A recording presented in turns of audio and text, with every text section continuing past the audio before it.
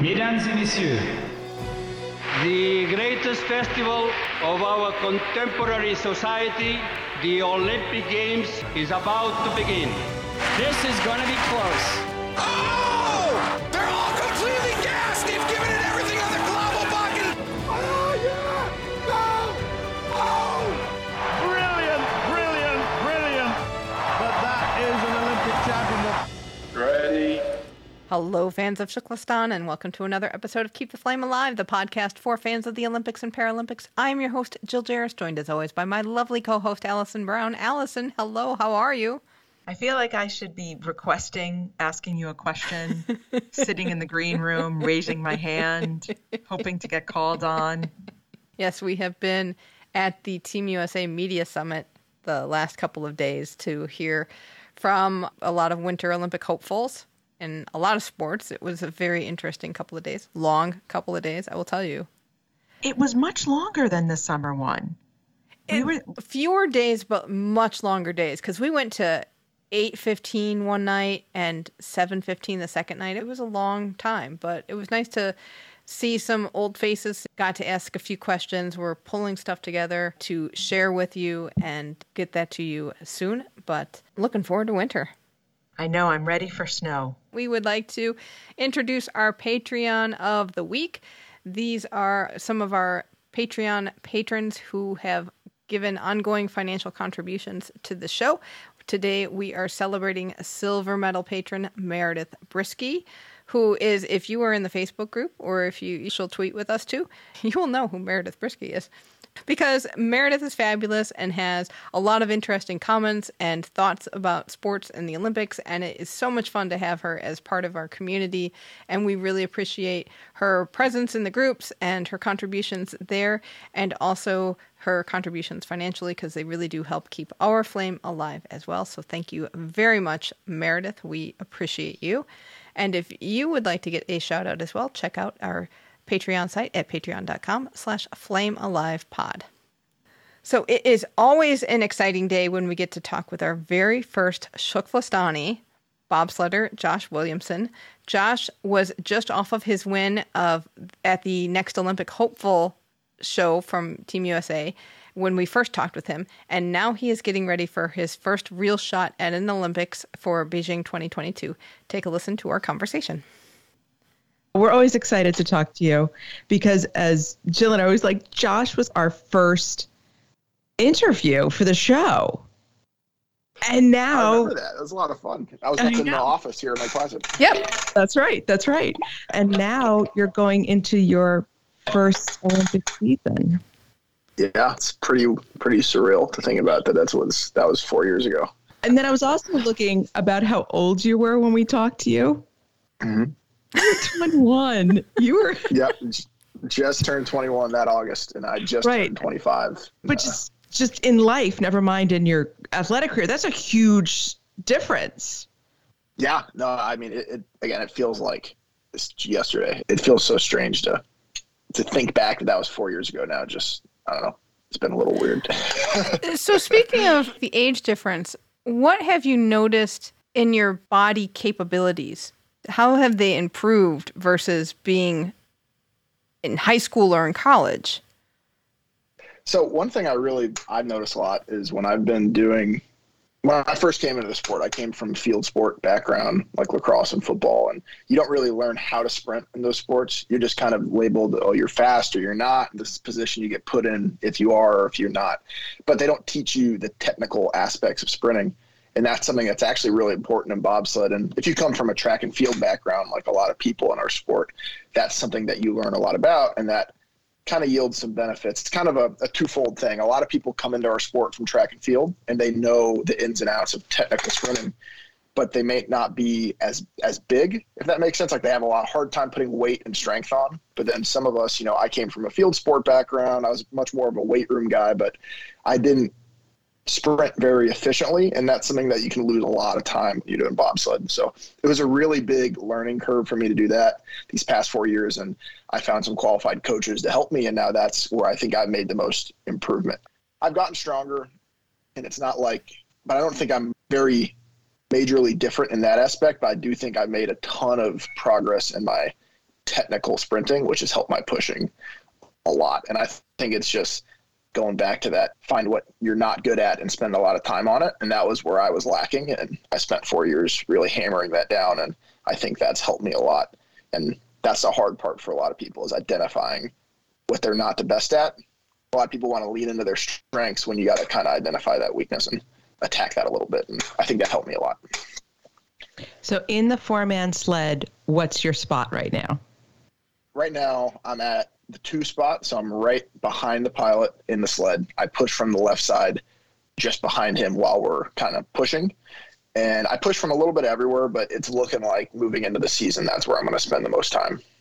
Do you like that spot above other spots, or does it really matter? I do like that spot. That was my first position on the 4-man sled. That first year that we talked, right a few months later, I was taking my first 4-man trips in Canada, and that was a spot they kind of just plugged me in on because everyone else had already been in their positions and someone actually had dropped off the team, and they just plugged me right into where he was. And I've pushed the most from there. So I feel the most comfortable. I joke with my pilot that from that position, I could push and load with my eyes closed. But any other position, it takes a little more thinking. I think I can push pretty well from anywhere, but that one's just the easiest because I've done it so much, I think. And I think that's helped me do it really well. And then I push 2-man breaks, but not really in the 4-man. I haven't spent much time at any other position. So it just kind of makes sense to keep me there, I think, when the coaches look at it. If I push well enough, if it's not broke, don't fix it, I think is kind of how they see it. Now, are you still usually with Hunter Church?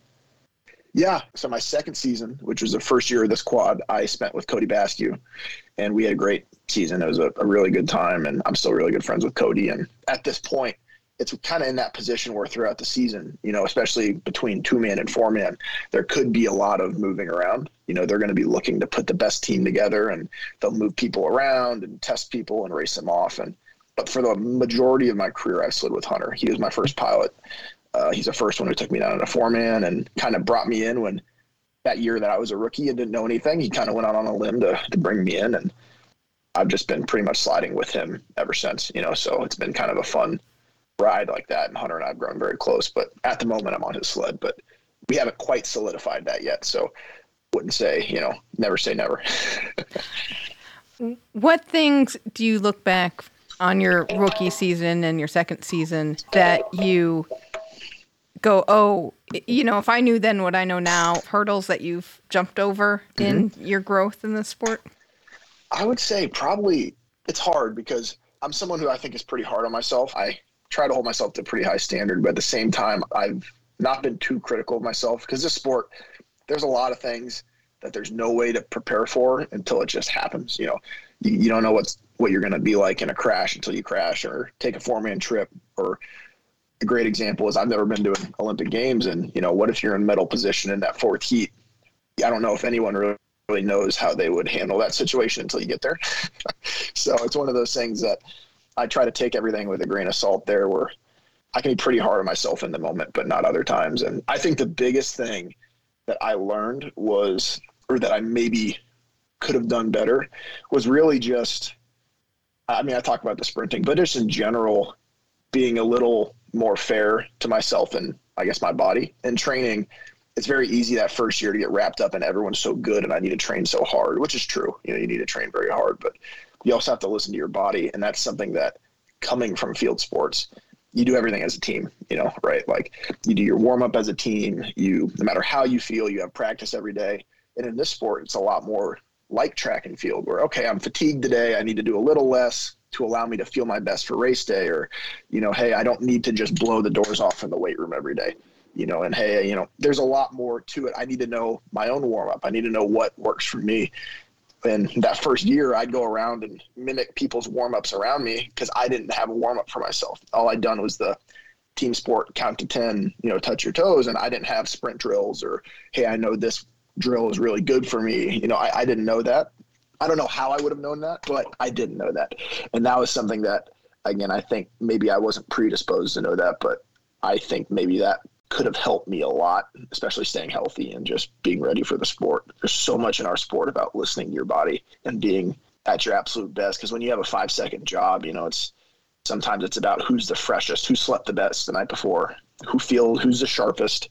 And, working hard in the weight room sometimes can be counterproductive to that. So you have to get really good at knowing when you're fatigued and how you respond to things. And I never had that in team sports. That's just non-existent, really. No matter how you feel, you're at practice. You can't tell coach that you want to take the day off because you're tired. But here you can really kind of dial into that, I think.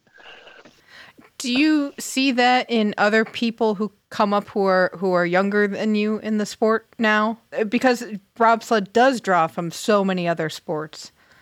No, absolutely. It's a very common thing. And I think that's with anything really, right? You come into something and you're excited and, you're gung-ho and I just want to do everything. I want to take every trip and I want to do every rep in the weight room and I want to lift hard every day and sprint hard. And you don't know what no means. And at that point, I also don't know if it's completely a bad thing because there's so much to be learned just from experience.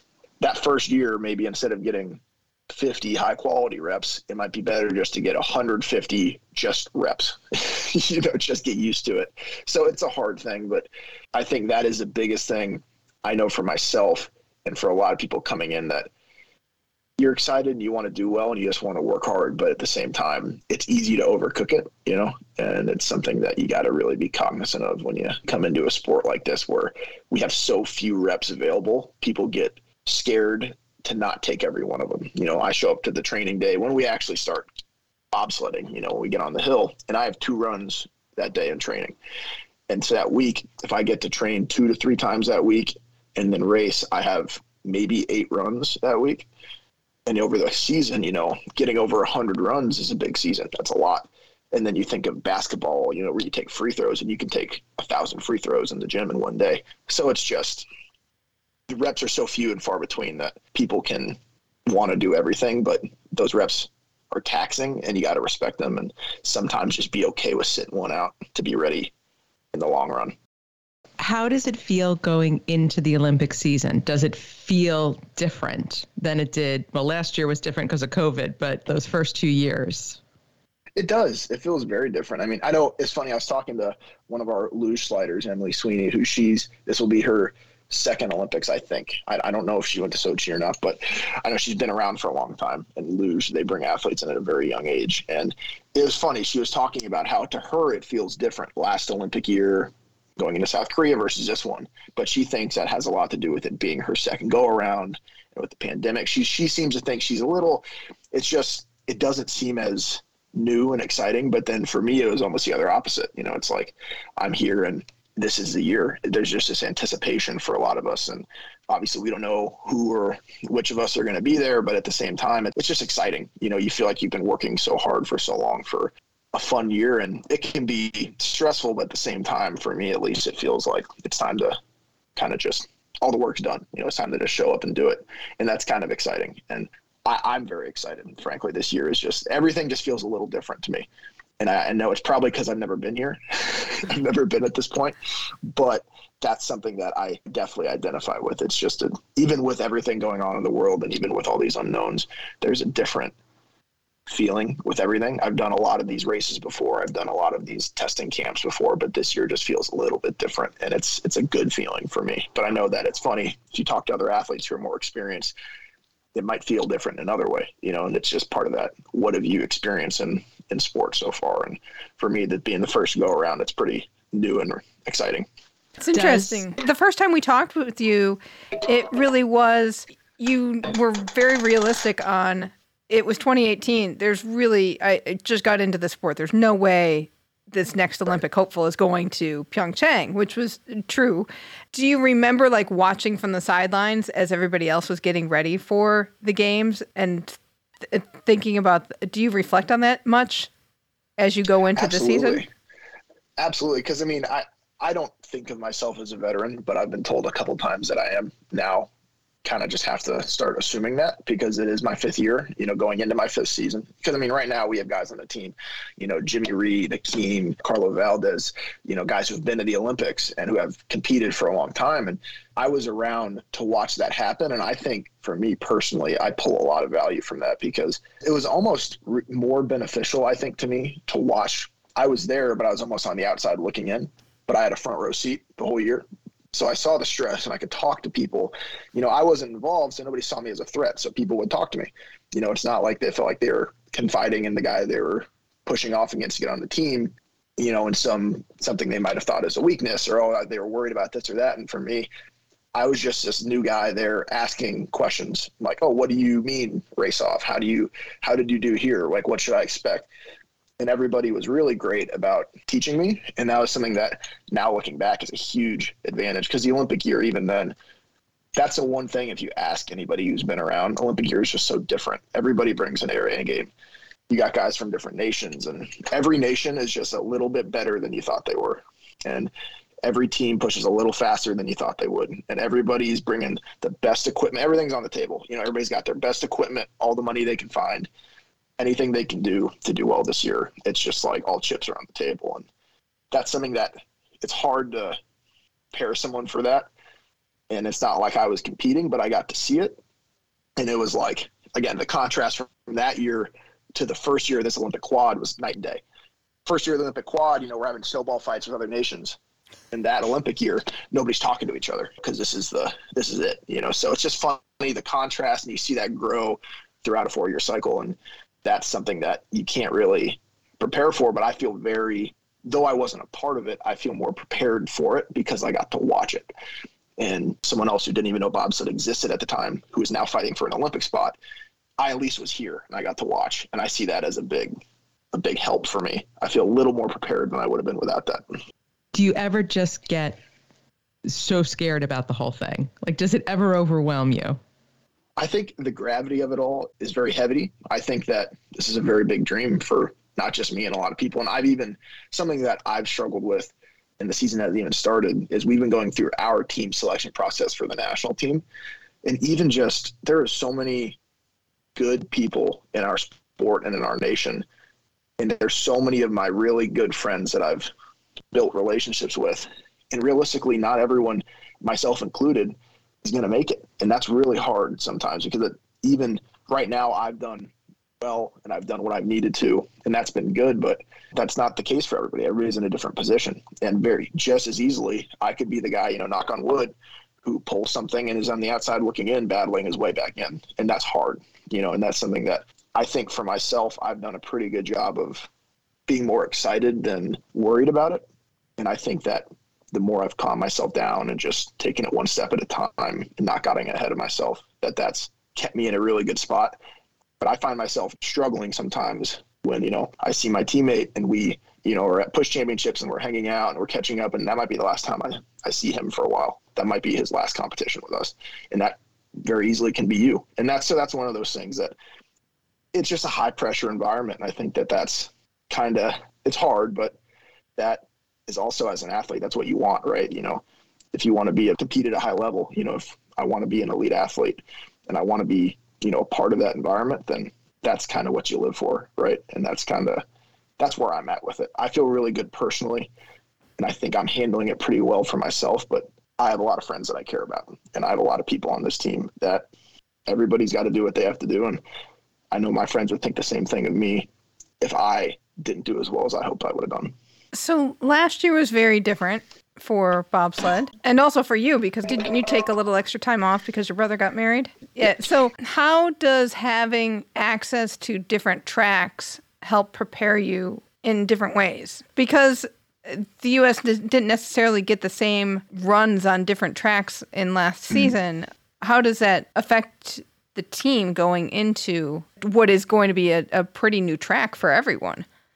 Yeah. So, the big thing, I think, is for me personally, we talked about this the other day with my teammates. There's kind of different athletes. You have some people who, one of my friends and one of my teammates, Chris Horn, is this really talented guy. And he's somebody where if he tries something, he's going to mess it up 1 or 2 times. He's learning something new, but the 4th time he'll figure it out. He's got it nailed down and he's never going to mess it up again. And then for me, I'm the guy who needs 200 reps to figure it out because it just takes a while. And I've always been like that in lacrosse and football. I was never the natural, but I was somebody who I worked over a long period of time, and then I got pretty good at it. And that's I see a lot of value personally in going over there and being on a track that I've never been at, having cameras in your face that you wouldn't have at a lower level race, other nations being there. I know my first year on the World Cup, it was just like a shell shock. I'm doing so well within my nation, and I come to the international stage and I'm like, wow, there's a lot of people who are a lot better than I am, and I have a lot more to work on. And I got to look just outside of everybody I'm with over the summer. There's people around the world who are really good at this. And so it almost just keeps growing and expanding. And that's a big part of it. For our pilots, it's huge to get as many trips as possible on these different tracks. And then for us as brakemen, I think it can be undervalued because a lot of times it's like, hey, whatever the ramp is, we're going to show up and push. And I agree. There's something to that. But I know for myself that nothing prepared me well for when I first got on the World Cup and there was 20 other nations there who are all the best in the world with TV cameras all over the place. And it's just a different environment. And I know for me, it's a learning experience, but some people don't need that. So I definitely realize that there's no one size fits all for that. But I think there's a lot of value to that. And that's something that did affect a lot of us. I spent a lot of time back in the States, and that's not a bad thing, but it was actually really refreshing. A lot of really good things came from that. And I got really good training in, but I see a lot of value in exposing myself to different, stimulus. I don't know if that's the right way to describe it, to get used to it. I'm somebody who can get more comfortable and perform better when they're comfortable. As the USOPC Next Olympic hopeful people, have they been like, hey, Josh, you were the first winner. This is your year. Have they been, I don't want to say on you a little bit more, but have they just been poking you saying, hi, we're here? So over this quad in general, that program has helped me so much more than I could have ever imagined. Not only that first year entering the program was that incredible and the support I got, but outside of that, just they would bring me back every year for that show. They'd have me somehow involved in either the promotion of the show or even a part of the show in some cases. And that was something it's just so helpful. One, the opportunity to make any kind of money in the Olympic movement is few and far between. And that's something that's really helpful just personally. And on top of that, just showing their interest in what I'm doing means a lot to U.S. Olympic Paralympic Committee. There's a huge amount of athletes and coaches and people involved. So for you to sometimes be contacted by them and to be asked how you're doing is a pretty cool thing for me, because that's just that's not something that everyone gets, and it's just not their fault. So it's been really cool to be a part of that. And this year, I don't think it really, again, for me, been any different. And maybe I'm just seeing it this way. Maybe it's something that for me, I've tried to not downplay, but keep myself as low to the ground as I can this year, not to try to get overwhelmed, because it's a big year and I recognize that, but I also you don't want to tell yourself so much that this is the year that you psych yourself out and build up so much pressure in your head. So I think this year really, so far for me, been just another off season. I've worked just as hard as I always have, and things have gone, I've competed just as hard as I always have, and I'm preparing to go into the season just like I would any other year and try to be the best at what I do, and I think that personally I haven't noticed a big difference, but in the background, there is a difference. It's Olympic year, Right. And those producers are cheering for you because they want that first Olympic hopeful on the team. I mean, that's good for them. It's cool. It's really cool, again, just to be a part of a program like that. That was my first year. That was so new, and they didn't really know which direction they wanted to go with it. And every year watching it grow a little bit and change, and the production change. It's been such a cool thing to be a part of and to continue to be a part of that. We didn't do it this past year. They did more of like an online thing just to keep it rolling. And I don't know if they plan on restarting that program or not. Just with the pandemic, a lot of stuff had to change, but it was really something that my whole career thus far has been such a unique and cool part of kind of my growth as an athlete. I can't thank them enough for that. The fact that program exists is a big reason why I'm here and why I'm able to do what I do. I just realized that Josh is the Kelly Clarkson of the next Olympic hopeful. Yes, right? on a exponentially smaller scale, yeah. I think you can hit some high notes there, Josh. I would be impressed. If we're flying out of a turn, I could probably, before we crash, I'm screaming pretty loud. You're a Florida boy. How are you with winter? Now that you've been in it for 4 years. It's still a bit of a novelty to me. I can see how it gets old. I can see why someone, at first it's cool. I still enjoy seeing the snow and the beautiful sights, but then I can see how January rolls around and it's really early and you got to go out and shovel your car and you're like, okay, this sucks. So I see both sides of it. For me, I really like when it's colder because that's better conditions for us. When it's colder and dry, that ice is going to be really fast and we're going to have really fast times. And that's a fun part of our sport. You can get close to a track record or something. That's a pretty cool moment, so that's something that, the colder it is, you kind of get excited when you're in our sport, but at the same time, in the back of your head, you're like, yeah, it's going to be fun to slide, but I also got to stand out there all day. So I guess it's a give take at all times, but it hasn't really lost its excitement for me. I think I still enjoy it a little bit. Probably because I didn't grow up in it. It looks a lot prettier in San Moritz and even in Lake Placid than, say, when you're trying to get to work in the morning. Right. We get to go to some pretty beautiful places and see some. Yeah. So that is definitely a part of it. It's, I think that is a big part of that too. I enjoy it, but it might just be the place, not just the cold weather. So we spoke to you originally when you were first on the team and then the next year, but you hadn't done 2-man when we last spoke to you. So, how is that working for you? Good. A big goal of mine is not only to make an Olympic team, but to race 2-man to the Olympics. I really like that discipline. 4-man is definitely, I think, one of the coolest parts about our sport, that team atmosphere. That's really hard to replicate it. And that's what people think of a lot when they think of bobsled. And that's just, there's so much speed and it's such a great part of our sport. But I just think 2-man is a fun discipline. It's almost like the best way they describe it, like our pilots describe it, is 4-man's like driving a bus and 2-man's like driving a sports car. You just kind of are a little all over the place and it's a little quicker and it's a little more of an individual thing. And that's something that I really has been a goal of mine, and I enjoy the discipline. And I've done pretty well at it so far, just keeping within the ranks of our, our nation. Because a lot of that is that those top brakemen from our program are then going to be the 2-man guys. So that's part of wanting to do 2-man, is part of also wanting to be very good at what you do. And that's part of, I think, I push for that. And, that's a goal of mine, is to race 2-man this season and to try to continue that moving forward. I like the discipline, and I think it's a fun variety, not just sometimes I'm pushing on the side, sometimes I'm on the brakes, and it keeps things a little interesting, in my opinion. You race back to back both days, which is a fun challenge. It's another challenge, another opportunity to compete, so I definitely look forward to trying to do that. Do you feel a difference pushing from the back, or what kind of difference is there pushing from the back versus pushing from the side? So pushing from the brakes, there's a lot more, in my opinion, there's a lot of a little more technical kind of know-how to it, because there's a bit of a hand transition. From the side, the loading is tricky, but it takes a little getting used to. But essentially, you're just pushing a bar. The bar's in front of you. I push this bar as hard as I can. And then from the brakes, I hit the sled with my hands behind it. Then I have to transition while staying on the sled and get into it. And again, it's a little more moving parts, which I think there's a little more of an art to it. I do think a common mistake, though, is people thinking the side is easy, because I think that some people spend a lot of time from the brakes because it's a technical thing, and you can push fastest from the brakes because that's the most, I guess, mechanically advantageous position on the sled, behind all the weight. If I'm pushing from the side, all the weight's to the side of me, and I'm at a little bit of a disadvantage because I'm almost away from that. If you're behind the sled, you're behind all the weight, and that's technically an advantage, just purely, physics wise. So you can push faster from the brakes. Therefore, a lot of people really focus on that.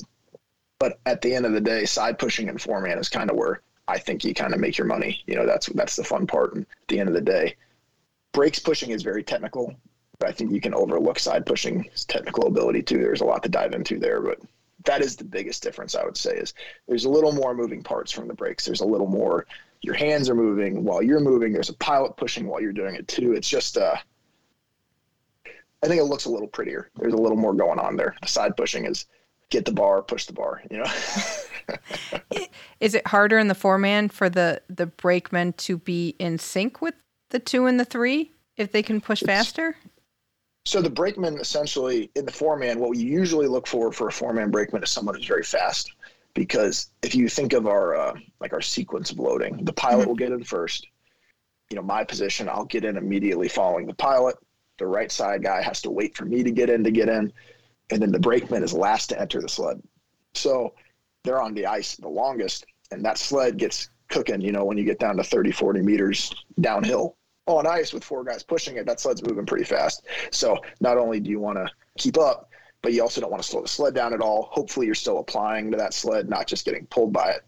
So it's the there's a bit of an art to that, and there's usually there's a certain type of person we look for to be on the 4-man breaks, generally speaking. Now, not all the time. There's always, nuance there, but I think most times you're looking for somebody fast enough to keep up and get in, So that's a big part of it. Is I think that's one of the most, every position poses its own difficulty, I think, and that's the 4-man brakeman's, I think, biggest struggle when pushing is making sure they got to get in last.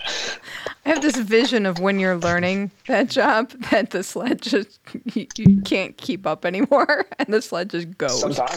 Sometimes people just, get in early if they can't keep up, or someone falls, or a big thing, not only for the brakeman do they have to get in, then they have to pull the brakes at the bottom, so they got to know where they're at more than anyone, so there's a lot.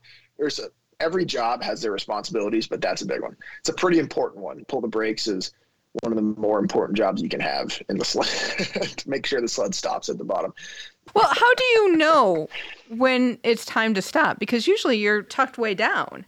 It's all memorizing the track, really. Yeah. It's all memorization. And that's a big part for any of us.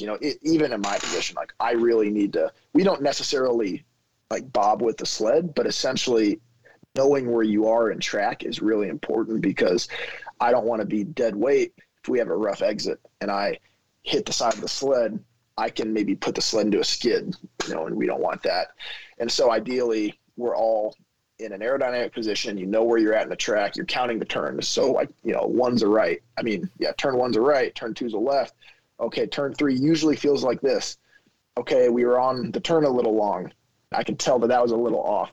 And those are, as you get better, you actually feel where you're at. Your first few trips, it's just like you jump in, you feel like the world is exploding around you, and then at the bottom they scream at you to pull the brakes, and that's it. That's what it's like for a few weeks. And then you learn the nuance of the track, and you memorize the turns in the track, and that's part of, I think, becoming better at the sport, is really owning the whole ride.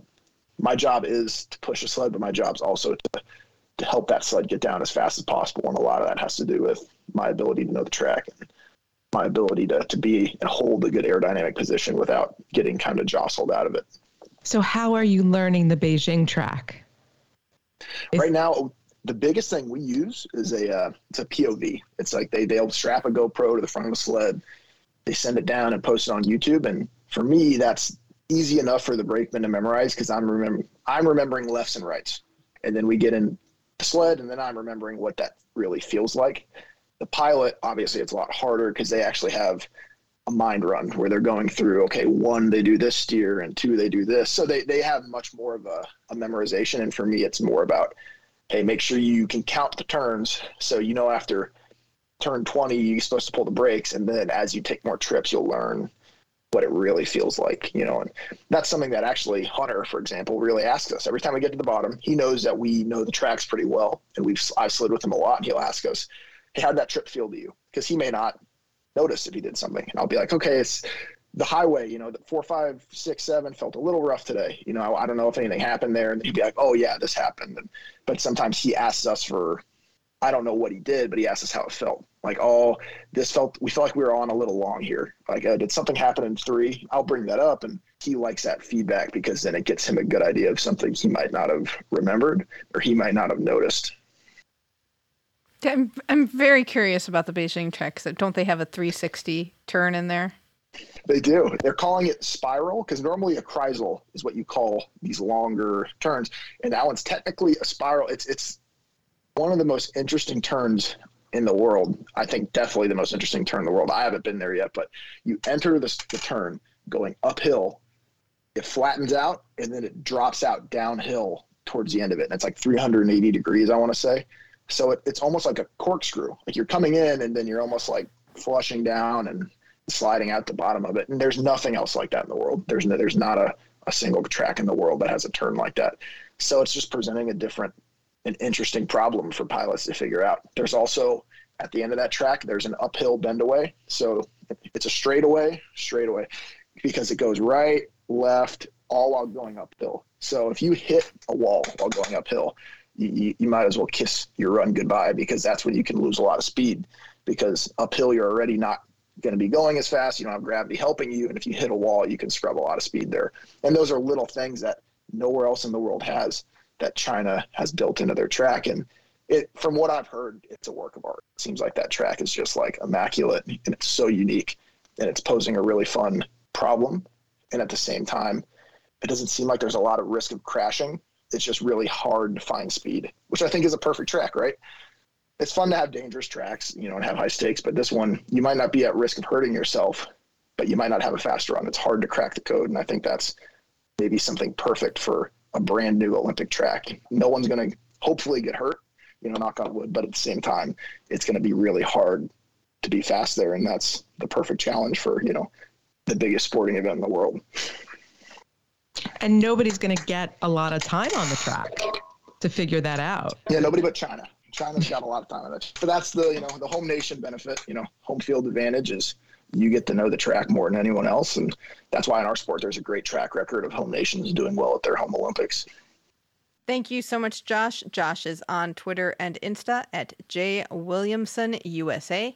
USA Bobsled will be heading over to Europe next month to start the World Cup season. The first race is scheduled for November 20 and 21 in Innsbruck, Austria, and Olympic team announcements will be made in mid-January. And I will say there's a test event going on now in China. American drivers Kaylee Humphreys and Alana Myers-Taylor are in China now trying to learn that track and test it out for them. Two things we learned from the media day was Kaylee Humphreys still does not have a U.S. passport. Yes, she's trying. She may or may not be competing this time around. The USOPC is working with the State Department to try and make that happen. She has to become a citizen because she is a Canadian citizen, but she's allowed to compete for Team USA until it comes to the actual Olympics, when you must be a citizen of the country that you compete for. And Josh kind of buried the lead on what was happening with him and Hunter Church. I know. So Hunter Church was also at the media summit, and he told a story about how, I guess in late summer, early September, I wasn't quite sure about the timing, he had a freak accident in the weight room, destroyed his big toe, had to have immediate surgery, and it's pinned and sewed together. He's got a Frankenstein foot. That's scary because he needs that toe for running. It's got to hurt. Probably can't put much weight on it now, but he also could not start a bobsled unless he started in the sled and everyone else pushed him, which I think has happened before. Yes. So Hunter Church said he should be ready to go for when the World Cup season begins, that he was just getting back on the track this week was going to be his first attempts. So we're pulling for Hunter because we know how good Hunter and Josh are together, and we want that in Beijing. Exactly. The Beijing track sounds fascinating, I will say.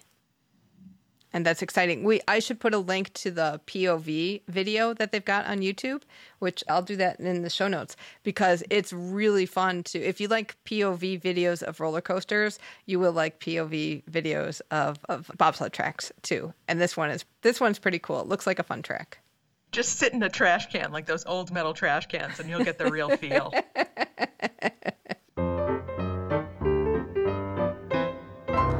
That sound means it's time for our history moment, and all year long we are celebrating Atlanta 1996, which this is the 25th anniversary of those games. Allison, it's your turn for a moment. What do you got? Well, we're coming toward the end of the year, and we're coming toward the end of our Atlanta time, so I wanted to talk a little bit about the closing ceremony. Happened on August 4th, 1996, and of course was at the Centennial Olympic Stadium. We had Al Gore, who was then vice president, the Sydney mayor, Frank Sartor, who would then be the host for the following Olympics, and the governor of Georgia, mayor of Atlanta, all the dignitaries, all the IOC dignitaries. It had all the pomp and circumstance that you would expect. There were singing children, there were fireworks, there were birds, all the things you want to see. But there were a few little things that I loved. This was the debut of Summon the Heroes, the John Williams composition that has become so standard on NBC coverage, but even just throughout all Olympic coverage. This is when it debuted at the closing ceremonies. Juan Antonio Samaranch, one of your favorites, threw a little shade at Atlanta. So traditionally, in his closing ceremony speech, he would say it was the best Olympics ever. No, he simply called them most exceptional. I love this. Everybody made such a big deal about this. Do you remember? And I love Juan Antonio Samaranch in the way the man made up his own title, for crying out loud. He liked things just so, and he liked all this pomp and circumstance, even though he wasn't royalty. I think he wanted to be considered that way. He at least wanted nobility. Yes, exactly. And it was so interesting how he managed to get everyone fixated on this one phrase. Will these be the best Olympics ever? And Barcelona, of course, that being his home country, those were the best ever. And when it didn't come for Atlanta, whoa.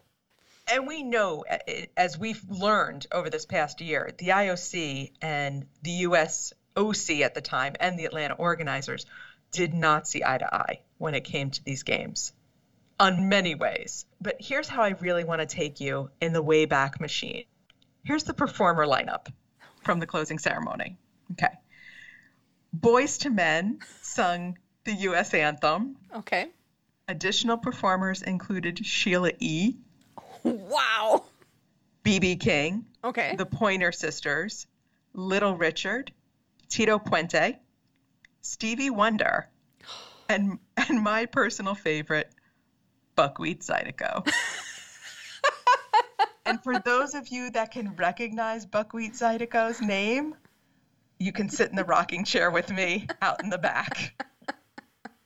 But Stevie Wonder would have been fabulous. Like B.B. King, you cannot. Pointer Sisters, you cannot go wrong with. Yes, it was a great closing ceremony. I was rewatching some of it in preparation for this.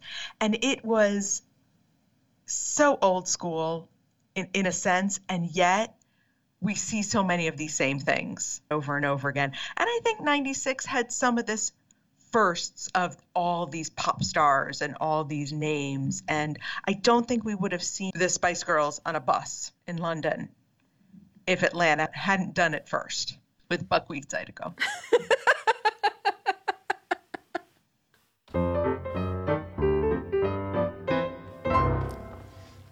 Speaking of Atlanta, book club is coming up soon. We are reading Dominique Moceanu's Off Balance, a memoir. And she was one of the Magnificent Seven, as they have come to be known, the U.S. women's gymnastics team.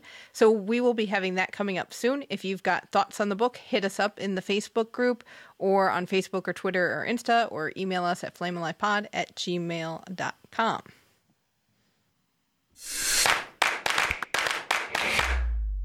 Welcome to Shukflastan. Evan Dunphy, our race walker, is now the second fastest Dunphy. If you don't follow Evan on social, do follow him because he is fun. He and his brother both were in Toronto doing a 10K race, I believe, and his brother ran it and Evan walked, and his brother just beat him out. Not by much. But enough that when they took the Instagram picture, Evan had to hold up 2 fingers, and his brother got to hold up 1 finger. Dawn Harper Nelson was at the I Defined Me movement event over last weekend and was able to share her life experiences with others and have the light bulb come on for them that they are able to do what they set themselves out to do. Connor Fields will be hosting 2 BMX clinics, one this Saturday, October 23rd in Boulder City, Nevada, and the second on Thursday, November 11th in Roseville, California. There's more information available on Connor's Instagram page. And I'm so excited that he's feeling well enough to do this. Right, to have the stamina to host a clinic. So good for you, Connor. I hope that means that you're healing well and at least you're feeling strong enough to do this. And sailor Stephanie Rogel was inducted into the Old Dominion University Sports Hall of Fame last week. That is exciting news. Good for her.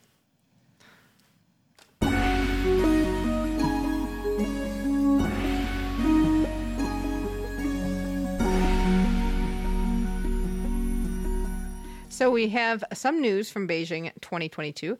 The flame has been lit. Everything has been low-key about this whole flame lighting and what's going on with the torch relay, because I have spent a lot of time trying to figure out what is happening, because there have been no real announcements until the flame actually got to China of what they were going to do with the torch relay.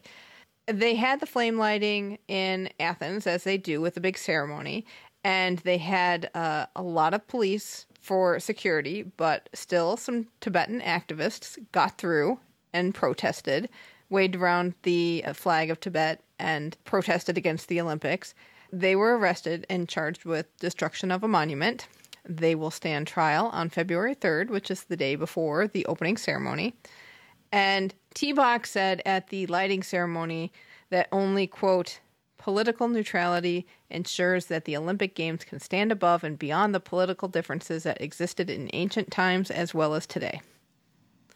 End quote. Which is nothing new for T-Bach to say, hey, we don't do politics and we will be neutral. And I do want to mention something that Suzanne Lyons from the USOPC mentioned during the media summit in relation to this. She said the calls for a boycott seem to have quieted. She's not hearing a lot of that talk anymore.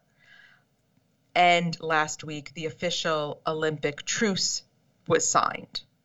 So it seems like we're going to be heading towards the protest rather than big political stances on this. Well, that's good. There were some questions about boycotts and, of course, plenty of questions about China and human rights in the media summit. And I think, once again, the call for boycotts for an event that lasts for 2 weeks, a little over 2 weeks, nothing will happen in that time. And a handful of athletes being forced to not go to something that they've trained for to make some sort of statement that's not really going to matter in the grand scheme of things. It's going to be just a little blip on the radar. That does not make sense. And those boycotts seem to come from people who don't realize that probably half of the things they own or more are made in China. And if you really wanted to make a statement, you would not own those things. But such is life. I don't know how many more times we'll say that. And going back to something you said earlier about not being able to find information, I think the organizers of Beijing are being very careful with what they're releasing in terms of information far ahead of time because they don't want to change anything.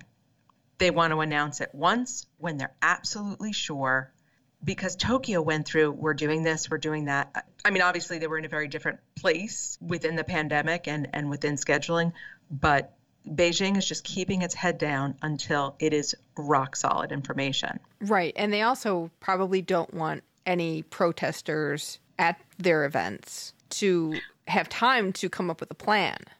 That too. The flame went from Olympia, got taken to Athens. There was a handover ceremony there. The flame then went to Beijing. And there were a few torch runners. And there were a few Greek torch runners, and they handed it over to a Chinese torch runner. The relay uniforms are, I think, quite nice.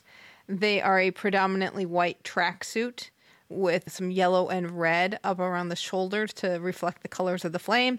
The sleeves, side stripes, and shoes are linked by one red line, which designers said mirror the dynamic red ribbon on the torch and demonstrates everyone's high spirit during the relay. And the design also will have the torch relay emblem and the rings. They'll have gloves and a headband, as well as a white bobble hat, which I'm interested in seeing. They did not have those items in Greece because it was too warm for that. But I'm very curious what this white bobble hat will look like. The flame got transported to Beijing, and they had a little ceremony at the Olympic Park where Kai Chi, Beijing Communist Party secretary and president of the organizing committee for the Olympics and Paralympics, he transferred the flame to a cauldron. That cauldron will be at the park, and it will stay there until early February next year, when they'll have a very short relay through Beijing and Zhangjiakou and Yangqing, which are the competition venue areas, and they'll just have 1,200 torchbearers for that. And I'm very curious if they have the torches all already manufactured, or like did they plan to have a 10,000 person relay and made 10,000 torches, or were they able to just make 1,200 torches? Which, if that's the case, like if you're a collector, because there are collectors, this then becomes a more rare torch. And then finally, for the torch relay, the slogan of the relay is health, joy, and energy. You know, can we stop with the slogans because they all mean nothing? That's not a very good one. I hope that the translation has made it worse. Does it all have is there some alliteration or some musicality in Chinese, and it just doesn't flow very well in English? I will prefer to think that. I don't know, but it's very much... We're just going to continue to lie to ourselves. Well, with our little theme, it could go health, joy, and energy. Okay. No, I find that unacceptable. I am boycotting your use of our song. No, that boycott has no effect on me. I will continue singing. Unless listeners boycott, then I will not sing anymore. Anyway, there are test events happening during the media summit. Some bobsledders were at the track learning it and testing it for safety and everything. They did say the food is okay. They're like, the track's really cool. The food is okay. Like, ooh, this is a signal. Like Juan Antonio Samraj saying, most exceptional, not the best ever. Exactly. There was a wheelchair curling championship there, so one of the wheelchair curler skips was there testing that venue. Short track speed skating is having a World Cup event there coming up, so they are also testing that track. So very, like, this big flurry of events to make sure everything is nailed down, and it's got to be stressful because usually they get like a year to hammer, they test it, they find all the details that are wrong, and then they had that time to make changes, but now they don't have a whole lot of time to get those things done. So it was a flurry of events for the Winter Olympics? Yes, it was. Team Canada has mandated that everyone going to Beijing with the team will have to be vaccinated against COVID-19. They said they had no positive cases associated with the Tokyo Olympics, and they want to repeat that for Beijing.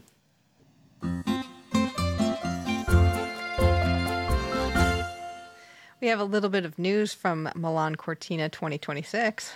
Oh, gee, we're having venue issues. Shocked. The opening ceremony for the Paralympics has now been moved from Milan to Verona and will be held in the Verona Arena, which is a large Roman amphitheater that is going to be the venue for the closing ceremony of the Olympic Games. And it looks beautiful. It's probably going to be very cool. But the reason they moved it is because of cost containment factors. I thought they may have been feeling very Shakespearean. No, I think they've realized 4 years out. We're over 4 years away from Milan Cortina, and already we're talking about budget problems. I'm like, oh, wait, you overthought this, or just like... Underthought it. Yeah. Exactly. And we're just like, we have the passion for the games. Let's put all of these things in. It will be magnificent. Now they have to pay for it. They haven't decided where to put the closing ceremonies for the Paralympics yet. I don't understand why they can't just have them at the same place. My guess is the cost containment has to do with keeping the venue ready and available. Okay. So that if you have the closing ceremonies for the Olympics, then you have... and then the opening ceremony for the Paralympics, that venue is kind of sitting there, but the venue where you had the opening ceremony for the Olympics is released to do other things with. That makes sense. So we will see what happens for the closing ceremonies for the Paralympics. Also, ski mountaineering will take place at Bormio, which is also slated to host men's alpine skiing. Ooh, that's a nice facility. I mean, they're on all the World Cup circuits. Mm-hmm. These different, Bormio is a stop on the skiing World Cup circuit. So they know what they're doing. Yes. So that part of the games gives me hope because some of that will be very good. I mean, we don't know about the sliding yet. And I think they're trying to construct some skating and hockey venues, but we'll see. At least some of it's going to be fantastico. Jill, have you ever had Sambuca?